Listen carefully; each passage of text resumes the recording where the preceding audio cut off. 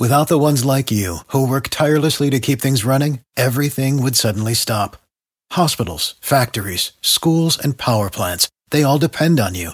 No matter the weather, emergency, or time of day, you're the ones who get it done. At Grainger, we're here for you with professional-grade industrial supplies. Count on real-time product availability and fast delivery. Call, click Grainger.com, or just stop by. Grainger, for the ones who get it done.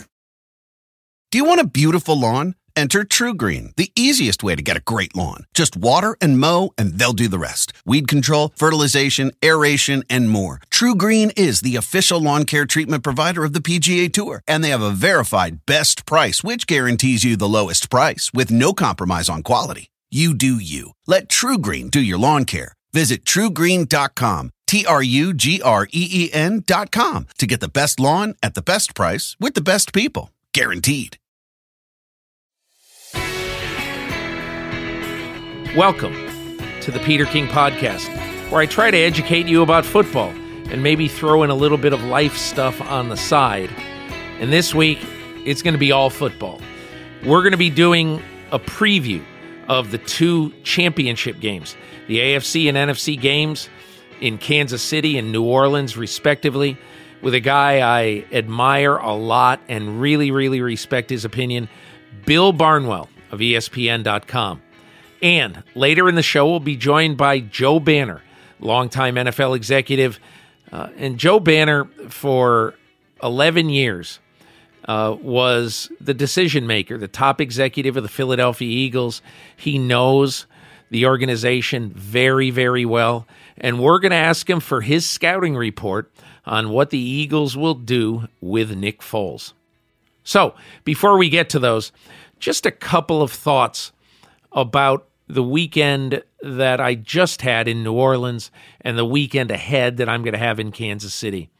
You know, I think, and I'll talk to Bill Barnwell about this, he thought that there's a very good chance this is the best combination, best set of two games on a championship weekend that he recalls.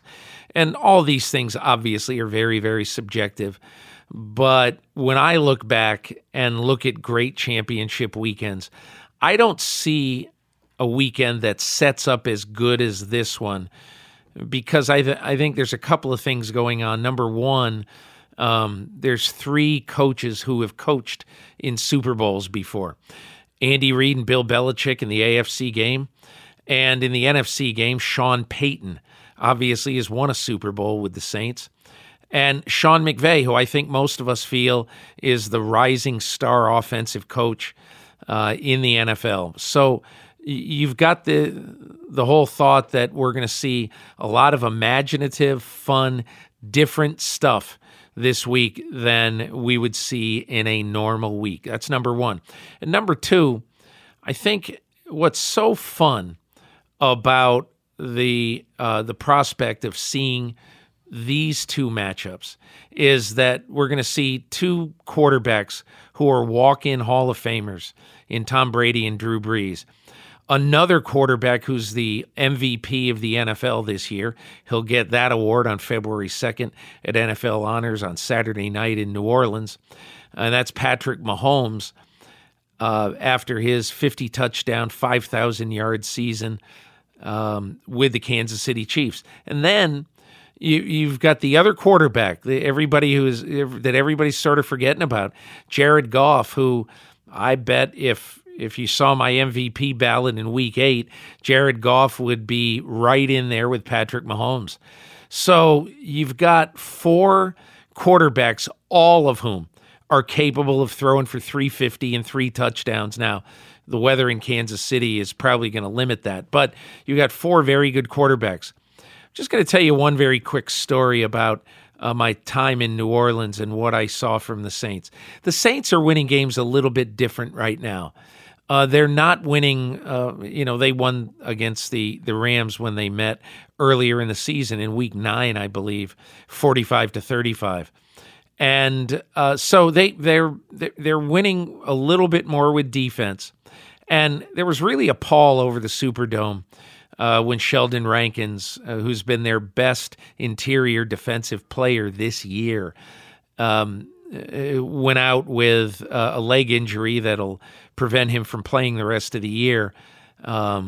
And so without Sheldon Rankins, I think it's going to be really, really interesting to see how the New Orleans Saints stop the Rams ground game, which was so incredibly good against Dallas's defensive front. So that's an issue there. But I just want to tell you a quick story that was kind of fun. I waited until Drew Brees finished with his press conference after the game. And, I've known Brees for quite a while. And usually when I go cover a Saints game, I make sure that I check in with him just to make sure I'm not missing anything or anything. And so I came and asked him about a couple of the plays in the game. He was very good, as he always is.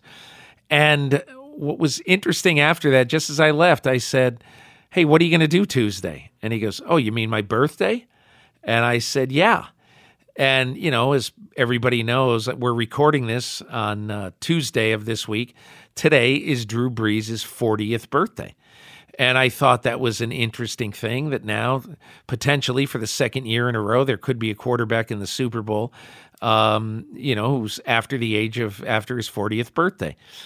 And so he said, "Hey, I'll be grinding on Rams tape. It's not going to feel like a birthday to me." He said, "But my oldest son, it's his 10th birthday. He was born on my 30th birthday." So that's Balin Brees. So Balin, I'm sure, is going to have the big celebration. But Brees told me, "Hey, maybe if I'm good, they'll give me a piece of his birthday cake." But he told me he'd be grinding on the Rams, and which I'm sure he'll do. But Brees really is one of the great family guys. I'm sure he's going to find 11 minutes in there to sing happy birthday to Balin and to have a good day with him.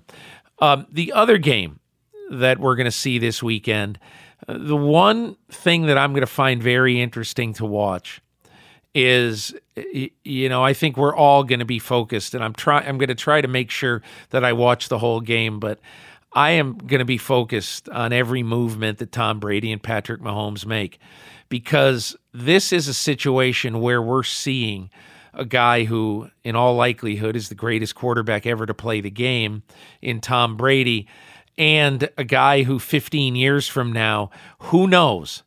I don't know what we're going to be talking about with Patrick Mahomes, but I don't believe there's ever been a guy who, in terms of how he plays, the production that he has, and how suddenly he became a magnificent, huge star in the NFL. And, this is the biggest game of his professional career. It's also his 18th start as an NFL player. And he's going head-to-head with Tom Brady to try to prevent Tom Brady from going to his 9th Super Bowl. How amazing is that? One quarterback and one coach coaching in 9 Super Bowls, Belichick, Brady.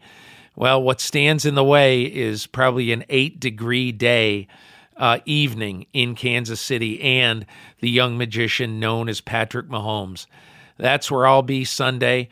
And I, quite frankly, am really, really excited just talking about it.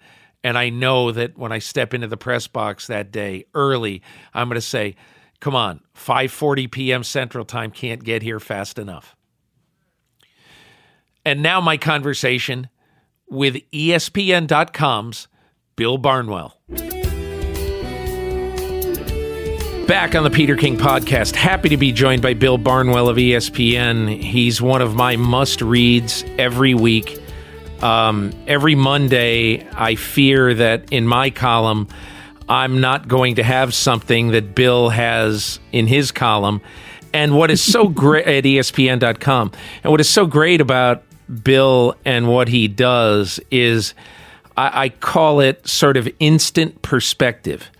And, Bill basically wondered this week, and didn't just wonder, it wrote about it, whether this is, one of the greatest, if not the greatest, championship weekends that there's ever been.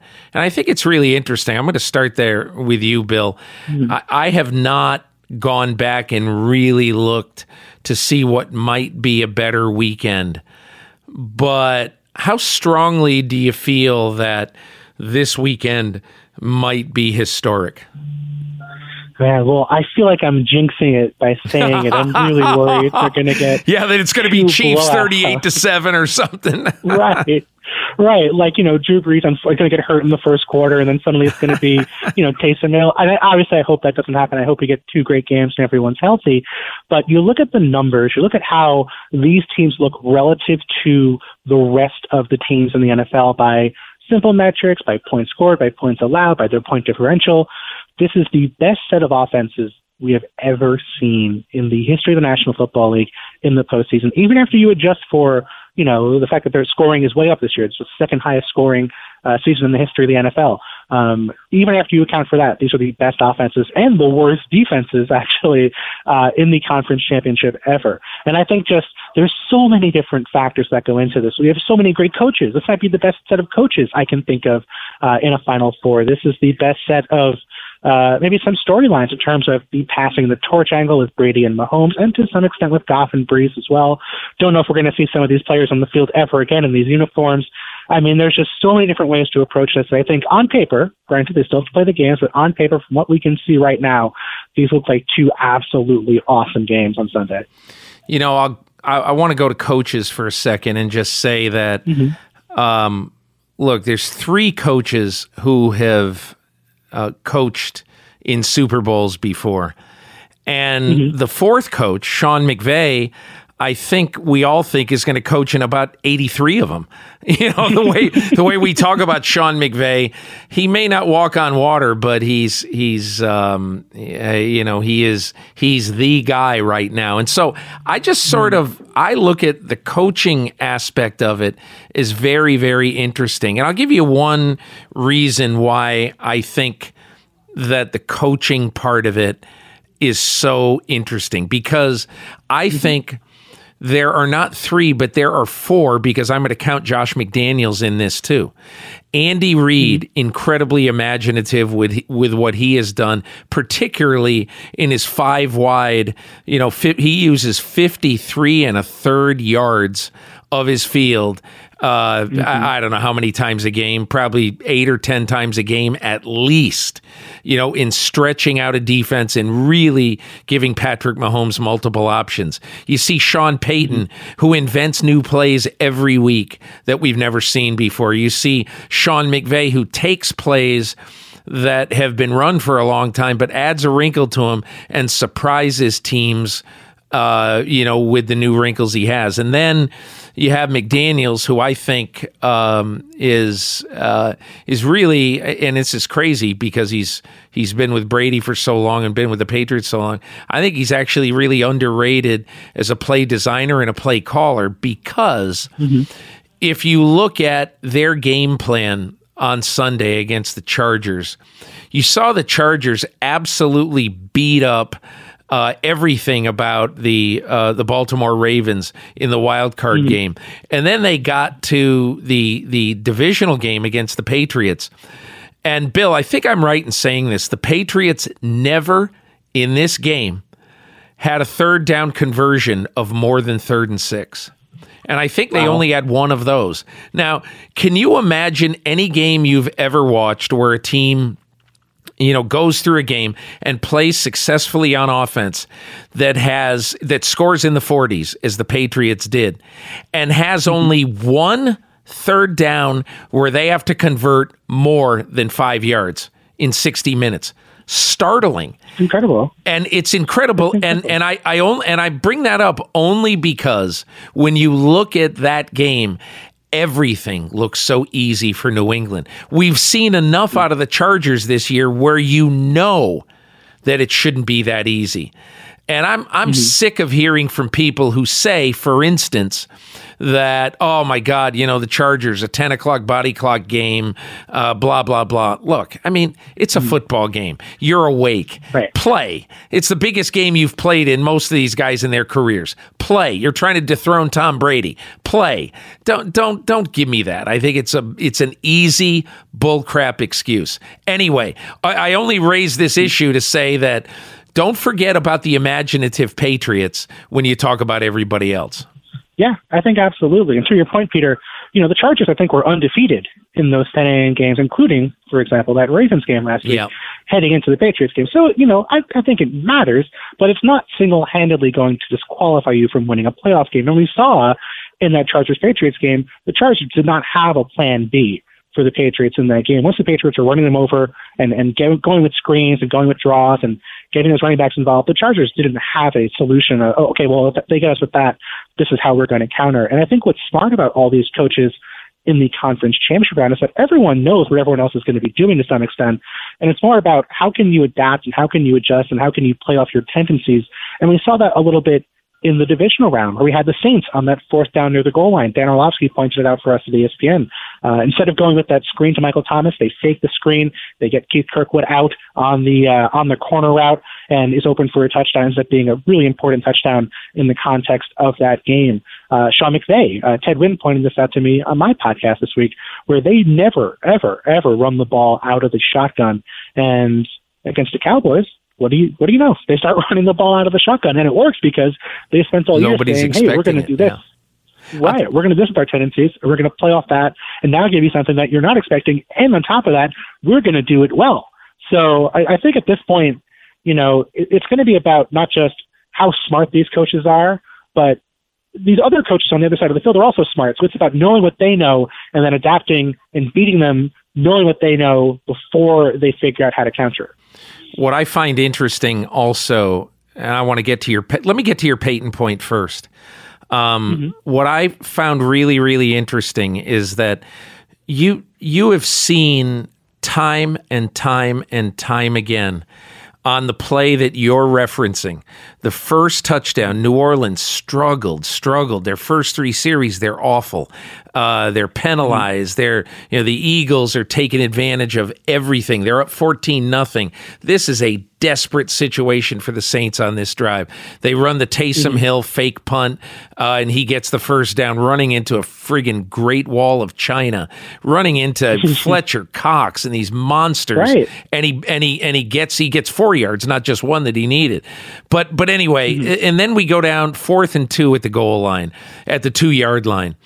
And first of all, I think my feeling was, because I really like Philadelphia's front, I said, man, Peyton, take the 3 points. Live to fight another day. It'll be incredibly demoralizing if you don't convert. But Peyton goes for it. But here's what I love about that, and here's what I was thinking when I saw that. I saw Michael Thomas. I'm sitting in the press box. I'm at the game. I see Michael Thomas come in motion. And I say to myself, you know what he's going to do? He's going to come into motion.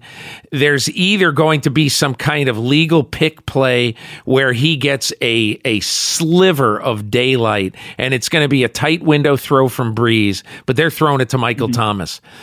And what I missed is the two corners, LeBlanc and I forget the other guy for Philadelphia, a lesser, a not a recognizable name, but a lesser guy. They both get sort of sucked into Michael Thomas. And so Keith Kirkwood, you got to be kidding me. You're going to Keith Kirkwood, not Thomas. So they do that. So after the game, I always have 4 or 5 little ideas when I go into a team's locker room after a game. And when I went into that locker room after the game, I go fishing a little bit. What happened here that really worked, whatever. And so I'm talking to Peyton, and I bring up this play, and he basically jumped on it right away. He said, yeah, that's our doobie pump. And, it's basically this play where when Drew Brees pumps it to Michael Thomas in the slot, it draws, because everybody knows that Michael Thomas is his go-to guy, it draws attention to Michael Thomas. And no one, they're definitely not doubling Keith Kirkwood outside. And even though they're not doubling him, the guy who was supposed to be with him takes a quarter of a step toward Michael Thomas, and that's just enough for Breeze to pull the ball back and give it to Kirkwood. But the coolest part of it was, and I wrote this in my column, is I went to Michael Thomas and I said to him, you caught 12 balls for 171 yards today. And my understanding is your most important play, you were probably a decoy in this game. Right. And he has this wide smile, like, Man, he didn't say this, but man, I am so glad you noticed, because that play, he said, that play is the play I'm most proud of today. He said, because guys who go to the Hall of Fame, Larry Fitzgerald, Anquan Bolden, and, the really great receivers, the great players, the great coaches, they recognize when you make a play like that you're making for the team. That goes, that's really a good thing for you to do, because that it means you're a team guy. Because if you catch it, he caught 125 balls, and his point was, a lot of people think I'm a stats guy and I'm a hog and I'm the only one who wants the ball. He goes, I am thrilled that Kirkwood caught that pass. It got us back in the game. So just to me, and I'm just going to say this, I am really sort of smitten with how Sean Payton calls a game. I think the rhythm, the chances he takes, and the things that he does with unknown guys like Kirkwood and Traquan Smith and Austin Carr, and these guys, I'm telling you, if they go to the Super Bowl, if they win the Super Bowl, I guarantee you, at least two of those guys are going to make gigantic plays in the championship game in the Super Bowl to help them win. There's no other way to do it. I think at that point, that's been that team's identity now for a decade. It's not, Devery Henderson. It's not Robert Meacham. It's not, Chris Ivory, who was a undrafted back when he was there. I mean, they have stars. They have guys who are highly drafted, but they get so much out of the guys on the bottom of their roster. They're, the wide receiver 4, the third running back, guys who you don't think are going to play big roles, who, if they're open, they're going to play big roles. So, Peter, let me ask you this. I have a question for you, because I've gone back and forth on this myself, and I don't know what I feel yet. Do you think Doug Peterson, not knowing what was going to happen next, obviously, do you think in that moment he should have suspected that the Saints might go for it on that 4th and 1, and he should have accepted the penalty, the holding penalty on that 3rd and 1 stuff? Absolutely. No question about it. Really? Yes. I'm surprised you said that. There's two that play, now looking in retrospect, I didn't really think about it at the time, except when I saw it was 4th and 1 and I saw Taysom Hill as the up back, I said, man, they might be faking this. They really need to keep possession. And of course they did. Yeah. That was one thing. But Bill, I'll tell you what else I thought Doug Peterson erred on in this game. Okay, let's go to the last play before the 2-minute warning in the 4th quarter. The Eagles are in Saints territory.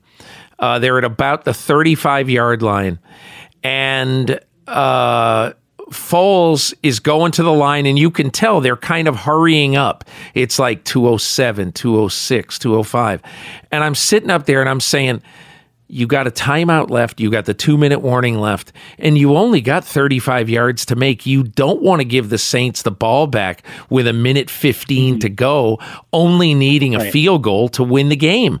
What is and I even said it to the guy sitting next to me, Paul Schwartz of the New York Post. What is the rush here? Take your time. Let the 2-minute warning happen.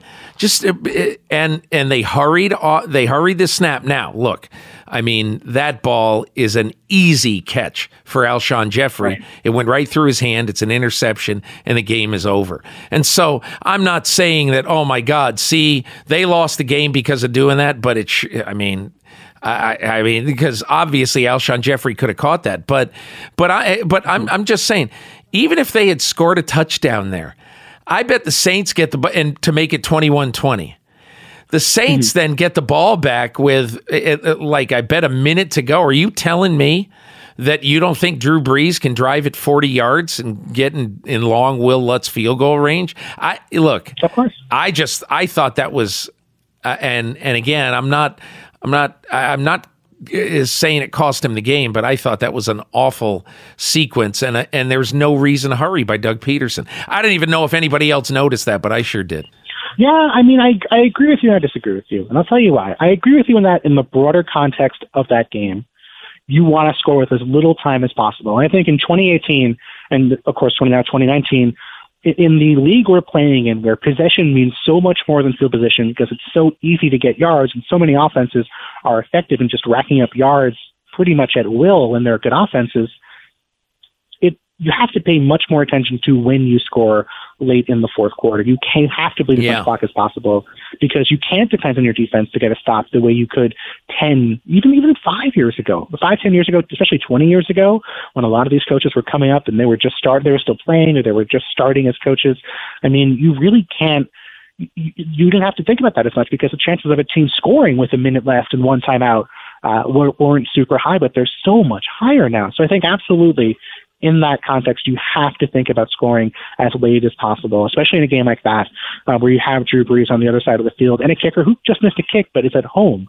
Yeah. But I think, from Doug Peterson's perspective, he's been aggressive the last 2 years, and when he's been aggressive, it's almost always been a better thing for him than being conservative. Right. And I think in that moment, if you're Doug Peterson, if you're Sean Payton, or if you're Dennis Allen or you're the Saints defenders, you're figuring, okay, well, they're just going to let this run to the 2-minute warning. If we snap the ball at 2:01, we might not have a prepared defense on the field. So to me, given that they had a lot of success, they'd really struggled to move the ball in offense for pretty much the entire second half.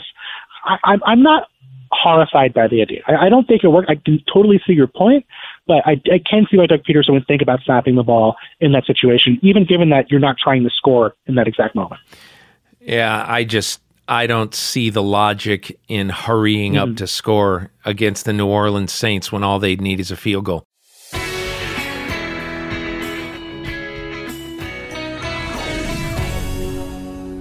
Can I tell you about my favorite new toy at home?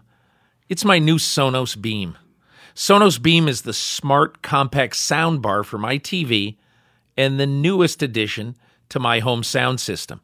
I first discovered Sonos. My daughter in San Francisco has it throughout her house. I said, hey, this is pretty cool.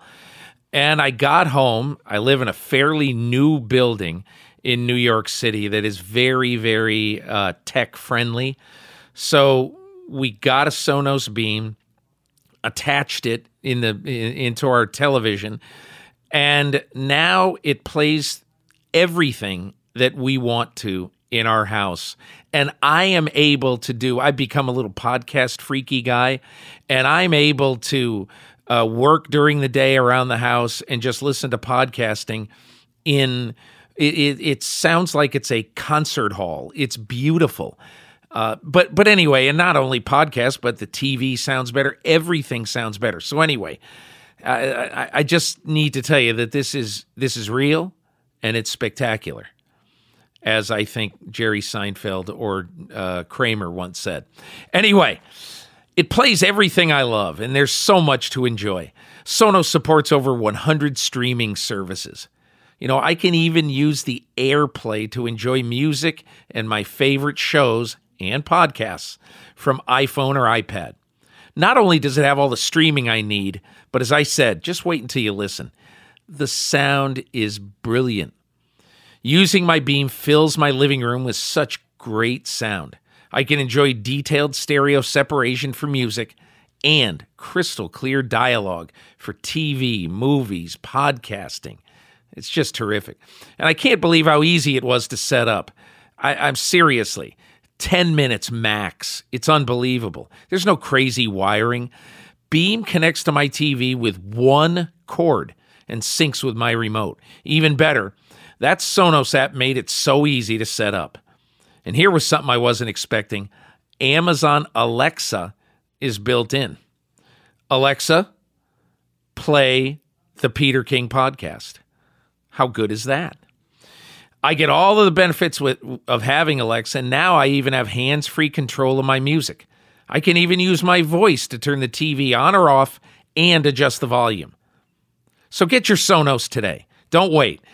Don't you want to listen to music in one room and a podcast in another, or send sound from your TV everywhere so you never miss a second of the action? Create the ultimate entertainment center with your Beam. Sonos Beam. Go online to get yours today. Reese's peanut butter cups are the greatest, but let me play devil's advocate here. Let's see. So, no, that's a good thing. That's definitely not a problem. Reese's, you did it. You stumped this charming devil.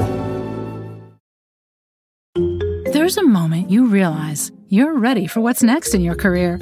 Maybe it's when you're trying a new scone recipe and think, I could open a cafe. Or maybe you're helping a coworker and say, I could teach a course on this. Whatever your moment is, it's never too early to plan for a career that lives longer. That's why, the younger you are, the more you need AARP. For skills training, resume tips, and job listings, visit aarp.org/work. Start clean with Clorox, because Clorox delivers a powerful clean every time. Because messes happen. Because the charcoal mask, great, because why would I put that on my face when I could drop it in my sink? This is what I get for multitasking. Ugh, why is charcoal so sticky? Hello? Hey, Janice, I am so sorry. I thought I was on mute. No, we don't need to reschedule. I'll just stay off camera. Ooh, yeah, that happens. So start clean with Clorox. Use Clorox products as directed. I want to ask you about one other play call, and then we'll go quickly on the two games. And I hate to be living in the past, but it's the Rams and the Cowboys. Rams are up 23-15. There's 7 minutes left in the game.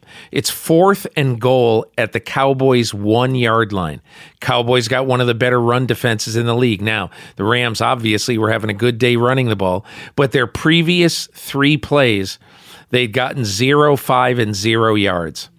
And so Sean McVay, 7 minutes to go, needing one score needing a field goal to make it a 2-score game, an easy field goal, the easiest field goal that Greg Zuerlein would kick in his life, yardage-wise. And he chooses to go for it. And I understand he made it. And it all looks great. Now you're up 30-15, game over, all that stuff. Well, I mean, game basically is over when it's 26-15 too. And I that's one of those plays where I thought, even though it worked, and McVay afterwards talking about, hey, we're gonna take risks, we're gonna be bold. That's the kind of team we are. Well, what would you have thought if you were bold? You get stoned right there, and the Cowboys go on a drive, which is obviously unlikely that they're going to drive at 99 yards. But if they do, and they get a 2-point conversion, there's 1:30 to go, and you're tied instead of being up 11 with 7 minutes to go. And obviously, so you know how I feel, and I don't mean to prejudice you toward whatever it is you're going to say. But when you saw him go for that, were you surprised or not really? I was a little surprised. I think it's fair to say. I expected them to kick in that situation. But here's why I think they would have gone for it. If reading what they were saying after that game, when it came from the Rams' perspective, everything they were saying is talking about how they're a power football team and how they felt like over the last 2 weeks of the regular season, they got their offense back on track by going with a run-heavy approach and trusting their offensive line to be a physical force against any defensive line they were going to face. And I think for them, independent of what the numbers might say, and I'm a big numbers guy, so I'm always looking at the numbers, I think to them in that moment, they felt like they almost had to prove it to themselves, I think, that they could do it. Even though they've been running the football well all game, even though I think they were the better football team of the two, and their offensive line has been great, really good all year, except for the Bears game, where Bears are going to make a lot of teams look bad on offense. I don't think that's the Rams' fault necessarily. I think they had to prove it to themselves. I think it was a moment where they felt like, if they got that 4th down, if they didn't settle for the field goal, they were going to feel much better about themselves going into not only the end of that game, but also next week against the winner of the Saints game. I hate to do this to you now, but I'm going to ask you in about a minute each to go over these two games. We'll start in New Orleans. Rams at Saints, 80 points scored the first time they met, and I wouldn't be surprised if it was a high-scoring affair again. What do you see, and who do you like? Yeah, I think it's going to be a little bit of a different sort of game. It could still be high-scoring, but I think it's going to come down to basically how Aqib Talib factors into this game, because he didn't play the first time, and the Saints didn't have Ted Ginn, so it's going to be a little different, but I think it's going to be Aqib Talib against Michael Thomas in this game. Michael Thomas, of course, is a fantastic football player, but Aqib Talib's a very good cornerback and a very good fit for what Michael Thomas likes to do in the intermediate range of the field. So I think it's going to be about Drew Brees throwing to those secondary receivers and maybe making a play downfield.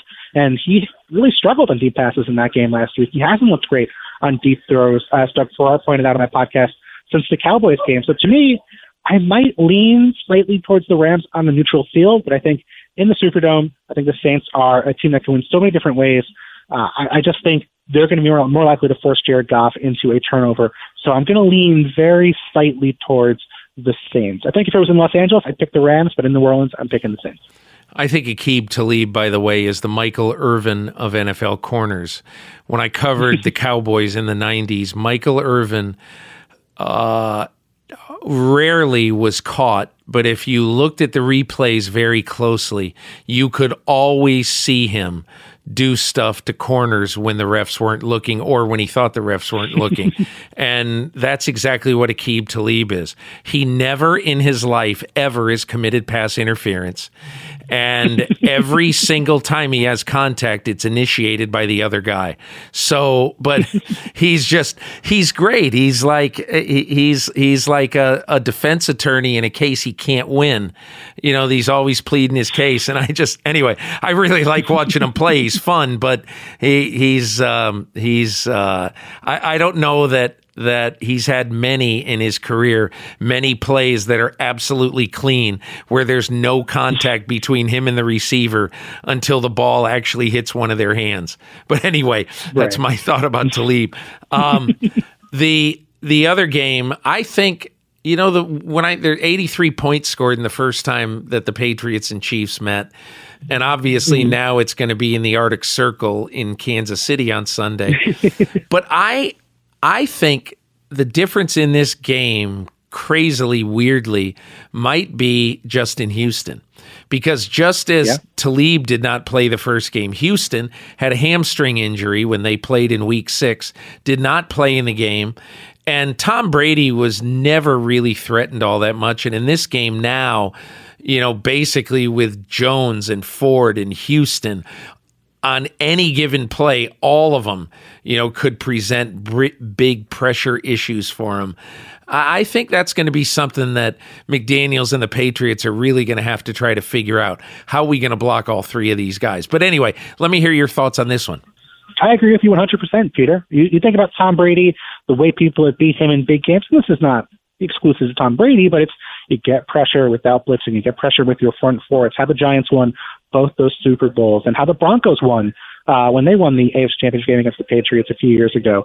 And that's going to be pretty reasonable for the Chiefs. They have the fifth best rate of getting pressure without blitzing this year. And of course, the Patriots are going to make plays. We know that. But in that first game, it came down to Rob Gronkowski beating Chiefs backup cornerback. I think, I forget his name, Josh Shaw, maybe? He's not even on the team anymore. And if Eric Berry plays, if Eric Berry is, you know, functional, you figure he's going to be on Gronk in those situations. Gronk does not look maybe as healthy as he looked earlier in the season. So the Patriots might not have that option. The only thing I'm worried about from the Chiefs' perspective is just so many times in these two games against the Patriots, it was throws to Kareem Hunt that really propelled that offense. Excellent Kareem Hunt obviously point. is no longer on the roster.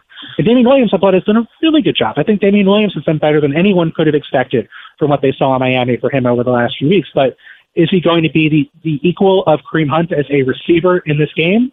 Hard to say. To me, I lean just very slightly towards the Patriots. I think just the Chiefs, as talented as they are, I just think they're too weak in the secondary, and I think Brady's going to make plays to his receivers, and I think that they have the running backs, especially in the passing game, and they're going to give the Chiefs problem in coverage. So I think Travis Kelce's going to have a big game. I think the Chiefs will get a big play to Tyreek Hill once during this game, but I just think in a close game, I just have to lean towards the Patriots. I'd rather stick with the Patriots too long and be wrong than jump off the bandwagon 1 year too early. That's a great way to look at it. I feel almost exactly the same way. I think I would probably pick New England, not feel great about it. And a couple of my friends who like to bet money on games, I've said, I think you're idiots to bet anything on this particular game. I have no idea who's going to win. I think the two other very interesting, very small, not small factors, but the things I would also consider is that, you know, the Patriots, have played the Chiefs twice in the last 2 years.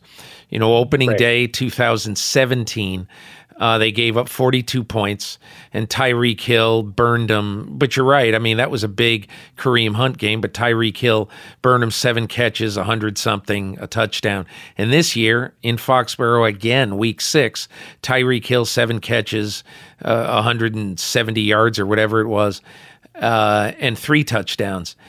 the Patriots really need an icy track, in my opinion. And again, that's not going to be the be-all, end-all, but Tyreek Hill has killed the Patriots. And the one other thing that you mentioned about Damian Williams, I think he's a good back. I don't think he's a great back. I think for my sake, he runs backwards and sideways too often. I think he needs to go to the Mike Shanahan one cut and get upfield school.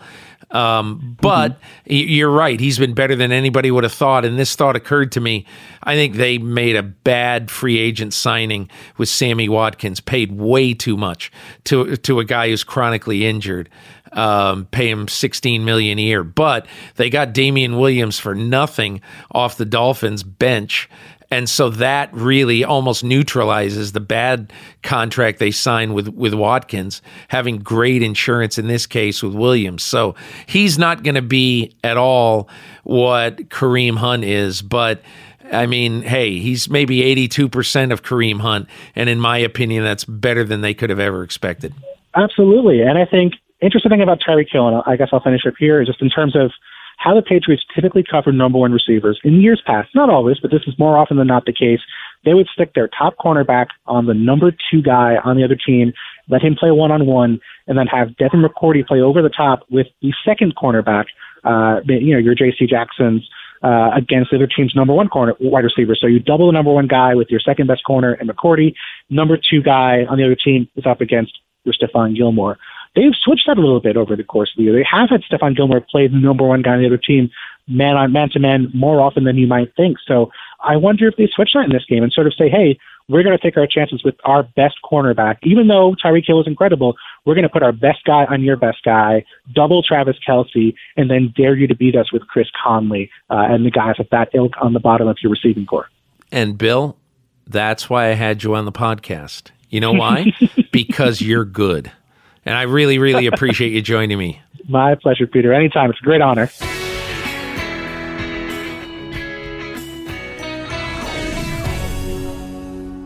Support for the Peter King Podcast comes from Wix.com. It's Wix.com. With Wix, you can create your very own professional website. You choose a template you love and customize it by adding your own text, images, and videos. With hundreds of intuitive design features, you can tell your story exactly the way you want.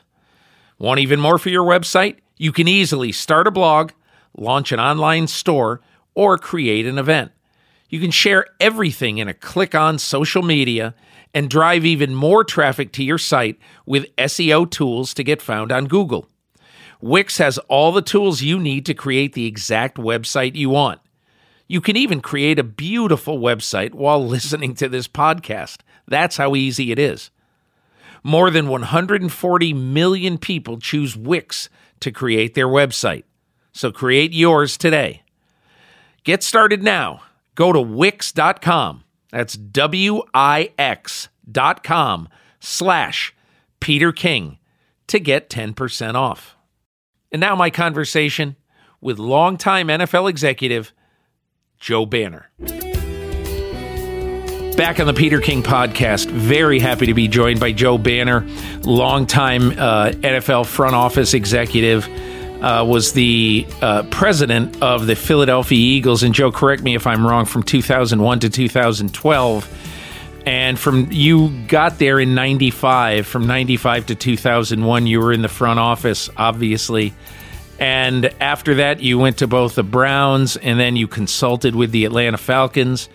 And so I welcome you to the podcast and have a couple of topics to discuss with you. But first, how you doing? I'm doing great, and I appreciate the opportunity to be on with you. Okay. So you obviously, you have some sort of insider trading type of information about Nick Foles, about Carson Wentz, about the Philadelphia Eagles, and what they might do going forward with what I would call a pretty difficult decision of what to do. You know, with a quarterback who has missed 13 of his team's last 24 games due to injury, including both postseason runs in 2017 and 18, Carson Wentz.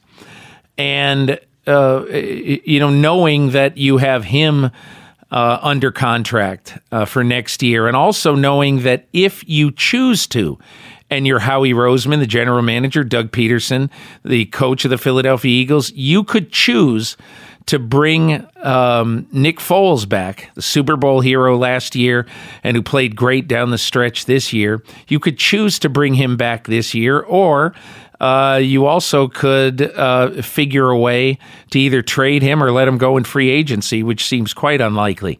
But anyway, I'm curious, as somebody who knows the owner of this franchise very well, Jeffrey Lurie, who knows all of the players involved in this very well, just a gut feeling. What do you have any thoughts on not only what they should do, but what they will do?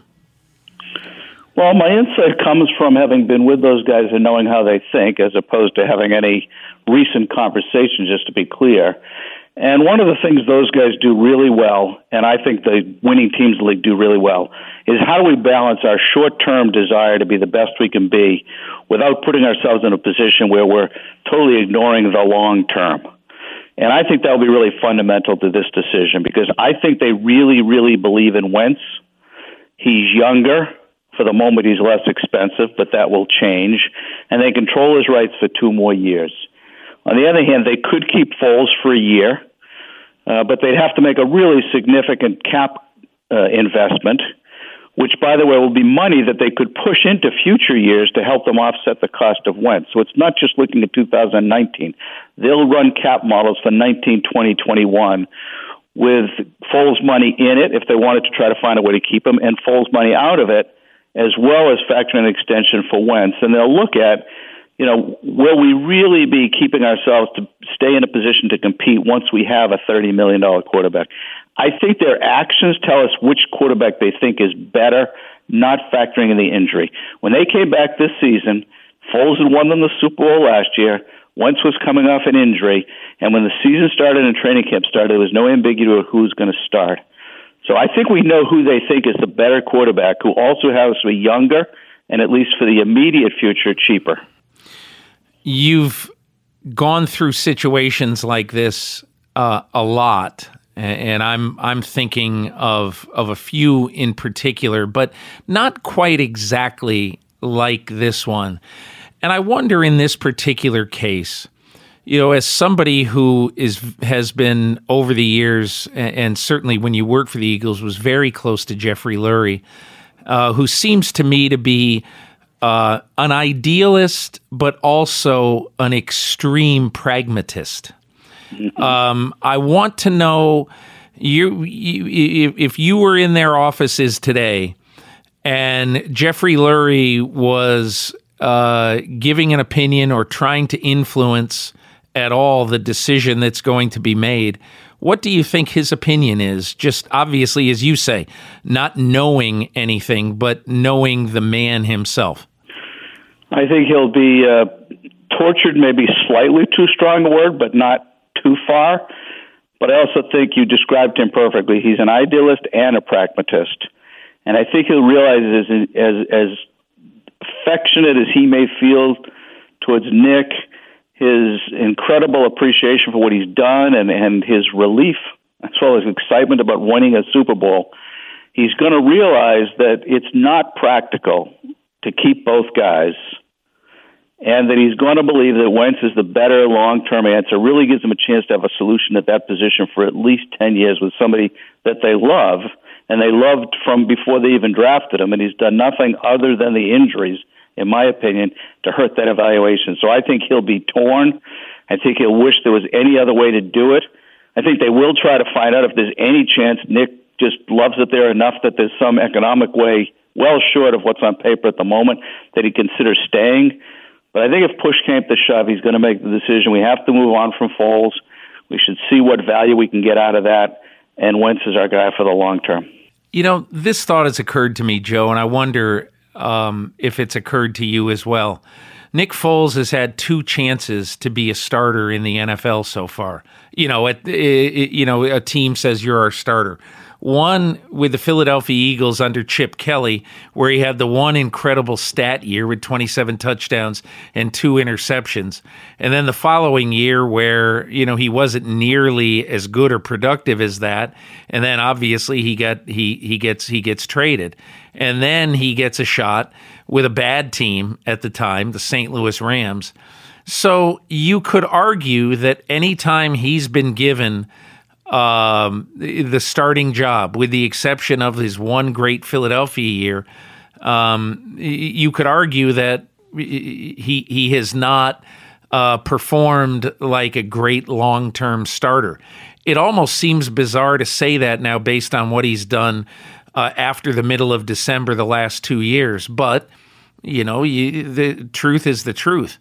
I guess my question would be, if you're the Eagles, do you think you have some doubt if in the absolute long shot you committed to Nick Foles that he would be what he has seemed the last 2 Januaries? So what's interesting is I would say he has the most interesting and maybe unusual storyline of any player I can ever think of in football. I mean, he's really been at such extremes. I don't know if you can think of somebody where you got this kind of a story. It's such an important, high-visibility position. Only Kurt Warner, quite honestly. Yeah, that's a good name. I mean, at times he's looked like he didn't belong in the league. At times he almost chose to leave the league. Yeah. And at other times he's been the MVP of the Super Bowl. So it's a very difficult evaluation to make. I think that the Eagles are probably fairly confident in him if they were to commit to him. But there's still going to be a small piece of doubt. I also don't think there's any doubt that they have a higher level of confidence in Wentz, if we're staying on the original question there. But if I'm another team looking at Foles, what do I count on that I'm getting? How much do I pay him? If I have to make a trade, what do I give up? It is far from a sure thing. But look at some of the guys that we've seen get $18, $20 million contracts over the last couple of years, who are quarterbacks that we weren't sure of either and didn't have anything on their resume, like MVP of the Super Bowl. So there is an uncertainty, no doubt about it. But that doesn't mean he won't be in significant demand when the door opens and people are allowed to kind of show us their hand. I'm going to tell you what I think I would try to do if I were Howie Roseman and Doug Peterson. I think I would say to Foles, listen, if you right now tell us absolutely categorically you want to be a starting quarterback somewhere, then we're not going to hold you. You've done too much for this franchise, and as much as we would like to keep you, we will give in to your wishes, and we'll do the best we can. We will not trade you in the division, but we'll also, if you say to us, I do not want to go to pick a team, Cincinnati or whatever, then we won't trade you to Cincinnati. But we would be if that's what you tell us, then we will trade you to somewhere that won't be a competitive disadvantage for us, and also could be good for you. But 2, if you choose to stay for this 1 year, we would pay you what would be about, I guess, 11% of their cap next year, and with no guarantees about who would play opening day next year. But we would definitely want you, and then we would agree to not put the franchise tag on you in 2020, and you would become an unrestricted free agent, March 1, 2020 or whatever it would be. That's kind of what I would do. And I understand when people say, man, it's an incredible amount of money to invest in a starting quarterback who's not, or in a quarterback who may not play a snap, and to pay him $20 million. But I guess I would say that you never need life insurance until you need life insurance. And I think, especially in a year where you're not paying Wentz much money, you'd still be paying your 3 quarterbacks less probably than 23 teams in the NFL. So that's what I would probably want to try to do. I want you to poke a hole in what my theory is. Well, the problem is that they've constructed a roster that is pretty committed for next year. should have a chance to compete at the highest level that would be significantly disrupted by now adding what was not anticipated, being a $20 million backup quarterback. When we buy insurance, we hopefully pay, let's say we pay $5,000 for some kind of coverage, and hopefully the value of what we get back is a little bit more than that. If you pay $20 million for somebody who may not even play, the disparity between what you may get and the cost is so huge it's hard to justify. And remember, as I said earlier, in 2020, they're going to have to pay Wentz $30 million plus. The fact that they used up $20 million in 2019 that could have been pushed into the 2020 season, or could have been used to make the 2019 team even better with people they know will play, could be a really huge consequence on the team for a number of years. So I'm just on a risk-reward analysis of the thing. They could absolutely end up in the point where they're going to wish they had Foles. But the chances of that, even though it's happened twice, are still relatively small. And am I really going to do something that's going to hamper my ability to be the best I can be in 19 and significantly impact my team in 20, for that? My flip, this is what I think they'll do. I do think they'll see before the option even comes up whether or not there's significant interest with real compensation available to them in a trade. If the answer to that is clearly no, I don't think they'll do anything. I think they'll let the contract expire and they'll let him be free and make his best deal, in which case they'll get a comp pick, which will almost certainly be a third-round pick. If they think there's at least maybe some trade value, I believe they'll exercise the option, the $20 million. I believe he'll then pay back the $2 million to be free. And I think that they will then wait till the last minute, and if they have a trade, they'll franchise tag him. It has to be for more than the 3. And if they don't have a trade, then they'll let him hit the market and just get the comp pick at the end of the year. So I think there's 3 points at which they're going to feel out the value in the marketplace, and I do not think any of them will include him being on the team next year. I would have to disagree with you, maybe not vehemently, but really disagree with you saying that there's a relatively small chance, that he'd be needed next year. I don't know. I just don't know. Okay, you can say the knee injury is fluky, but now this year, now you're getting into the back. And, and this is a guy who gets hit a lot. This is a guy who is publicly stated he's not going to change the way he plays. Maybe Doug Peterson can talk to him about changing the way he plays. I don't know. And it's also a situation where, and again, this is probably unfair, but this is a guy who has had 3 great months. He wasn't great this year, and he wasn't great as a rookie.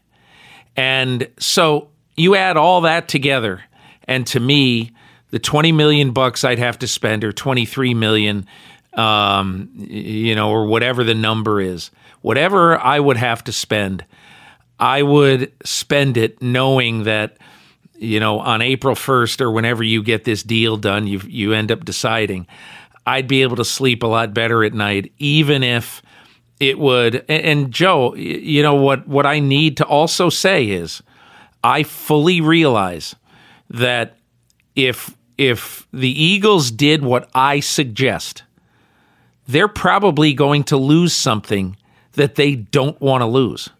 They might lose a really good player, somebody like Brandon Graham.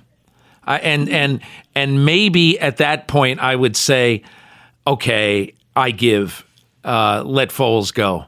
But I don't know. I've just seen in 2 consecutive post-December 15th how incredibly valuable this guy was, how much his teammates love him, and it's just a unique situation. In my opinion, for 1 year, I think it's worth 11% of the cap, but I think at the end of the day, you're probably right. I think they're going to do the pragmatic thing and feel sick about it and somehow, some way, probably let Foles go. Yeah, and listen, you're right. It comes down to how do you rate the risk of him being needed, and then how sure are you that he then carries the day? Because let's say you spent the $20 million on Foles for 1 year, Wentz gets hurt, and you get eliminated in the first round of the playoffs. You're going to feel like, oh, boy, we just spent $20 million, and here we are, we're eliminated in the first round, or even the second round of the playoffs. You may really feel like, I'm going to spend $20 million. I want to believe we're going to win the Super Bowl, even if Wentz gets hurt, because we believe that much in Foles. And you're right, it will cost them Brandon Graham and maybe even Jernigan, or Brandon Graham and Hicks, the linebacker they have as a free agent. I mean, it's $20 million worth of players, unless they're willing to borrow from the future. And with a quarterback who's about to have his salary quadrupled, I would think that's very unwise. Yeah. Well, Joe, that's great. I appreciate your sort of strategery there. In the limited time we have left, I wanted to ask you just a little bit. I did not like the way this round of coaching hires went. I thought, as usual, there was a sprint to get a bunch of guys who I have no idea if they're going to be any good or not. Cliff Kingsbury and Matt LaFleur, Zach Taylor. At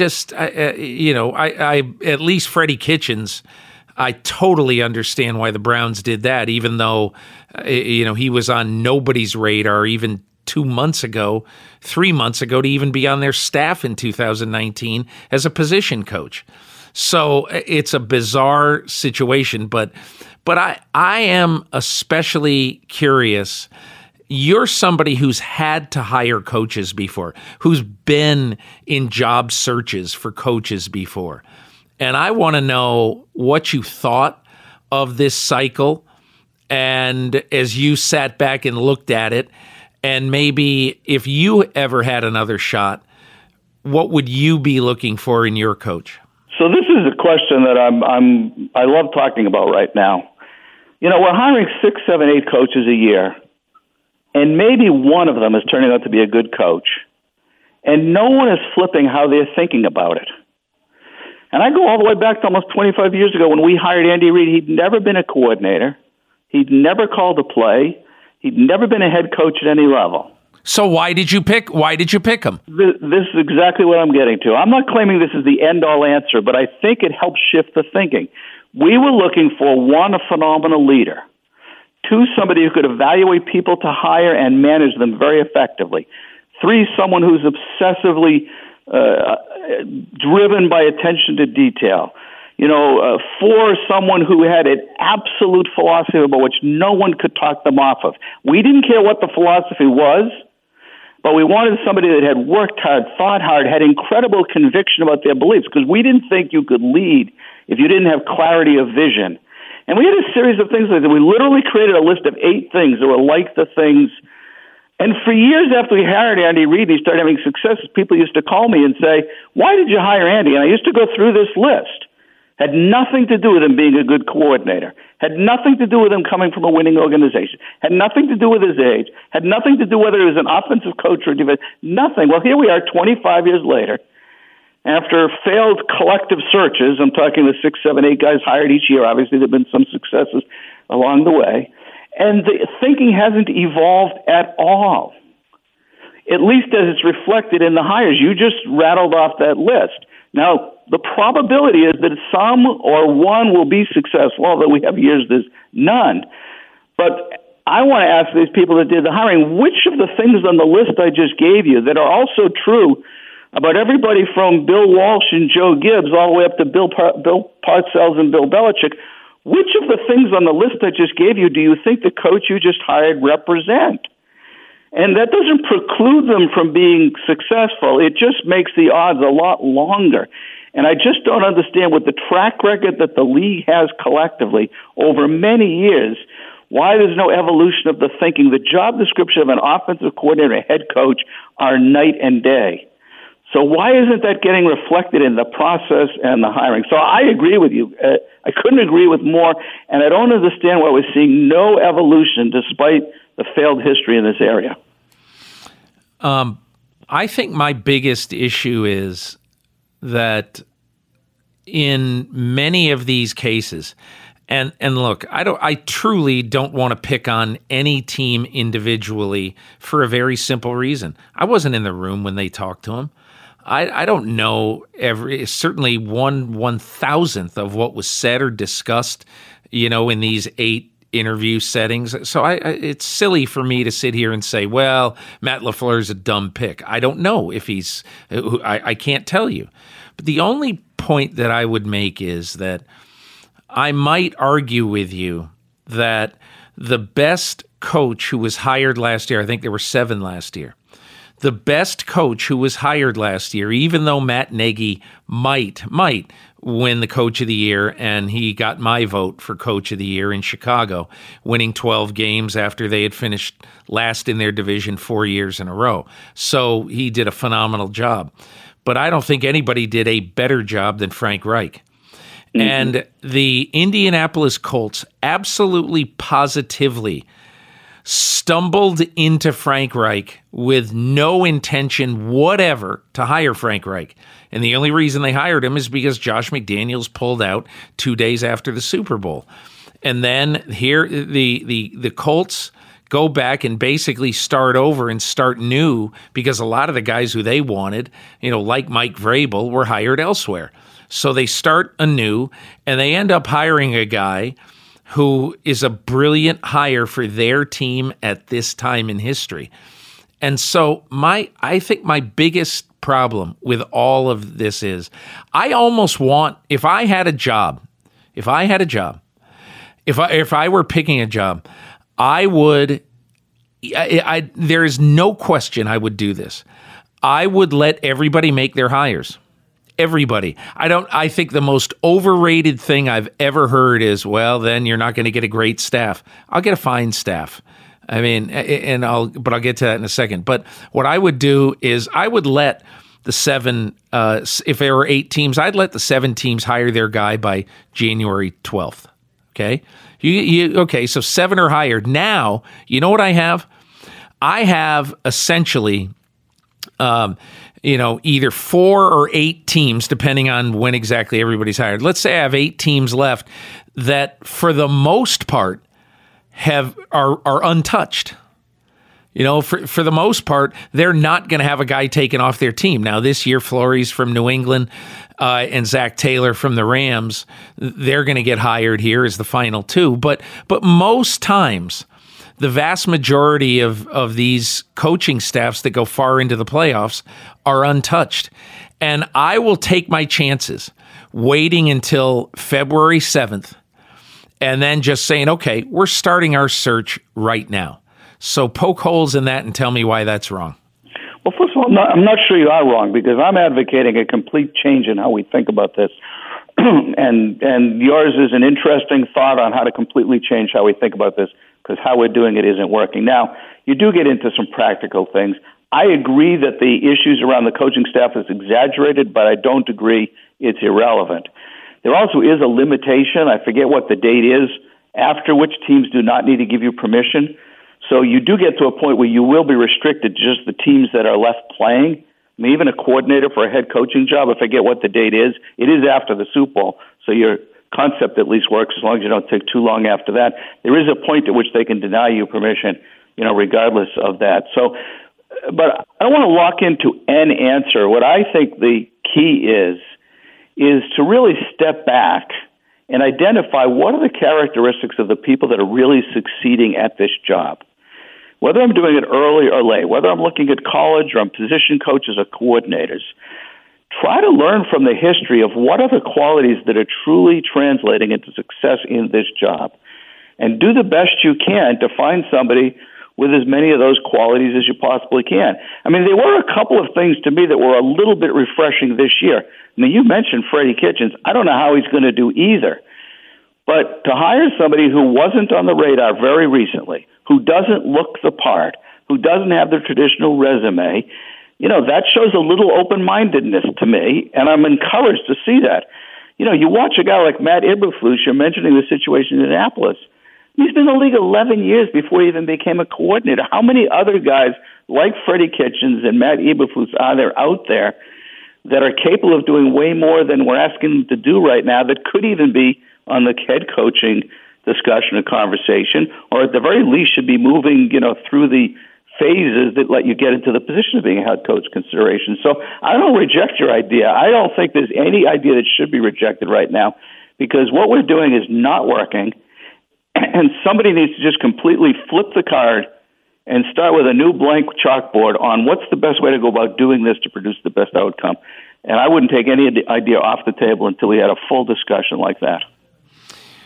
Joe, you made me smarter in the last 26 minutes. I lied. I said it would be shorter than that, but you were gracious enough to give me a good deal of your time, and I really, really appreciate it. Well, always a pleasure. Happy to do it anytime. Enjoyed talking to you, Peter.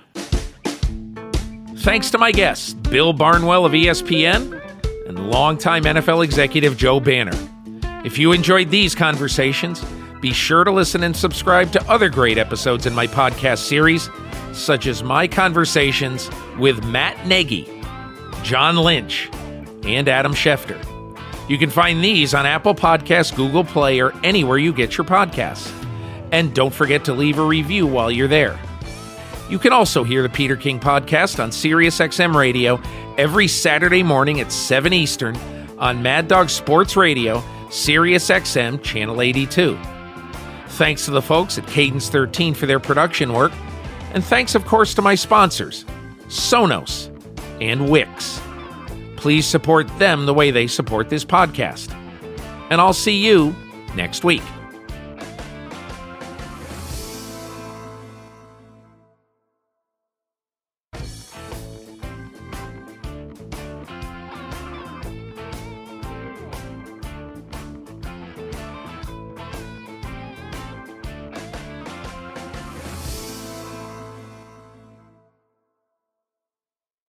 Reese's Peanut Butter Cups are the greatest, but let me play devil's advocate here. Let's see. So, no, that's a good thing.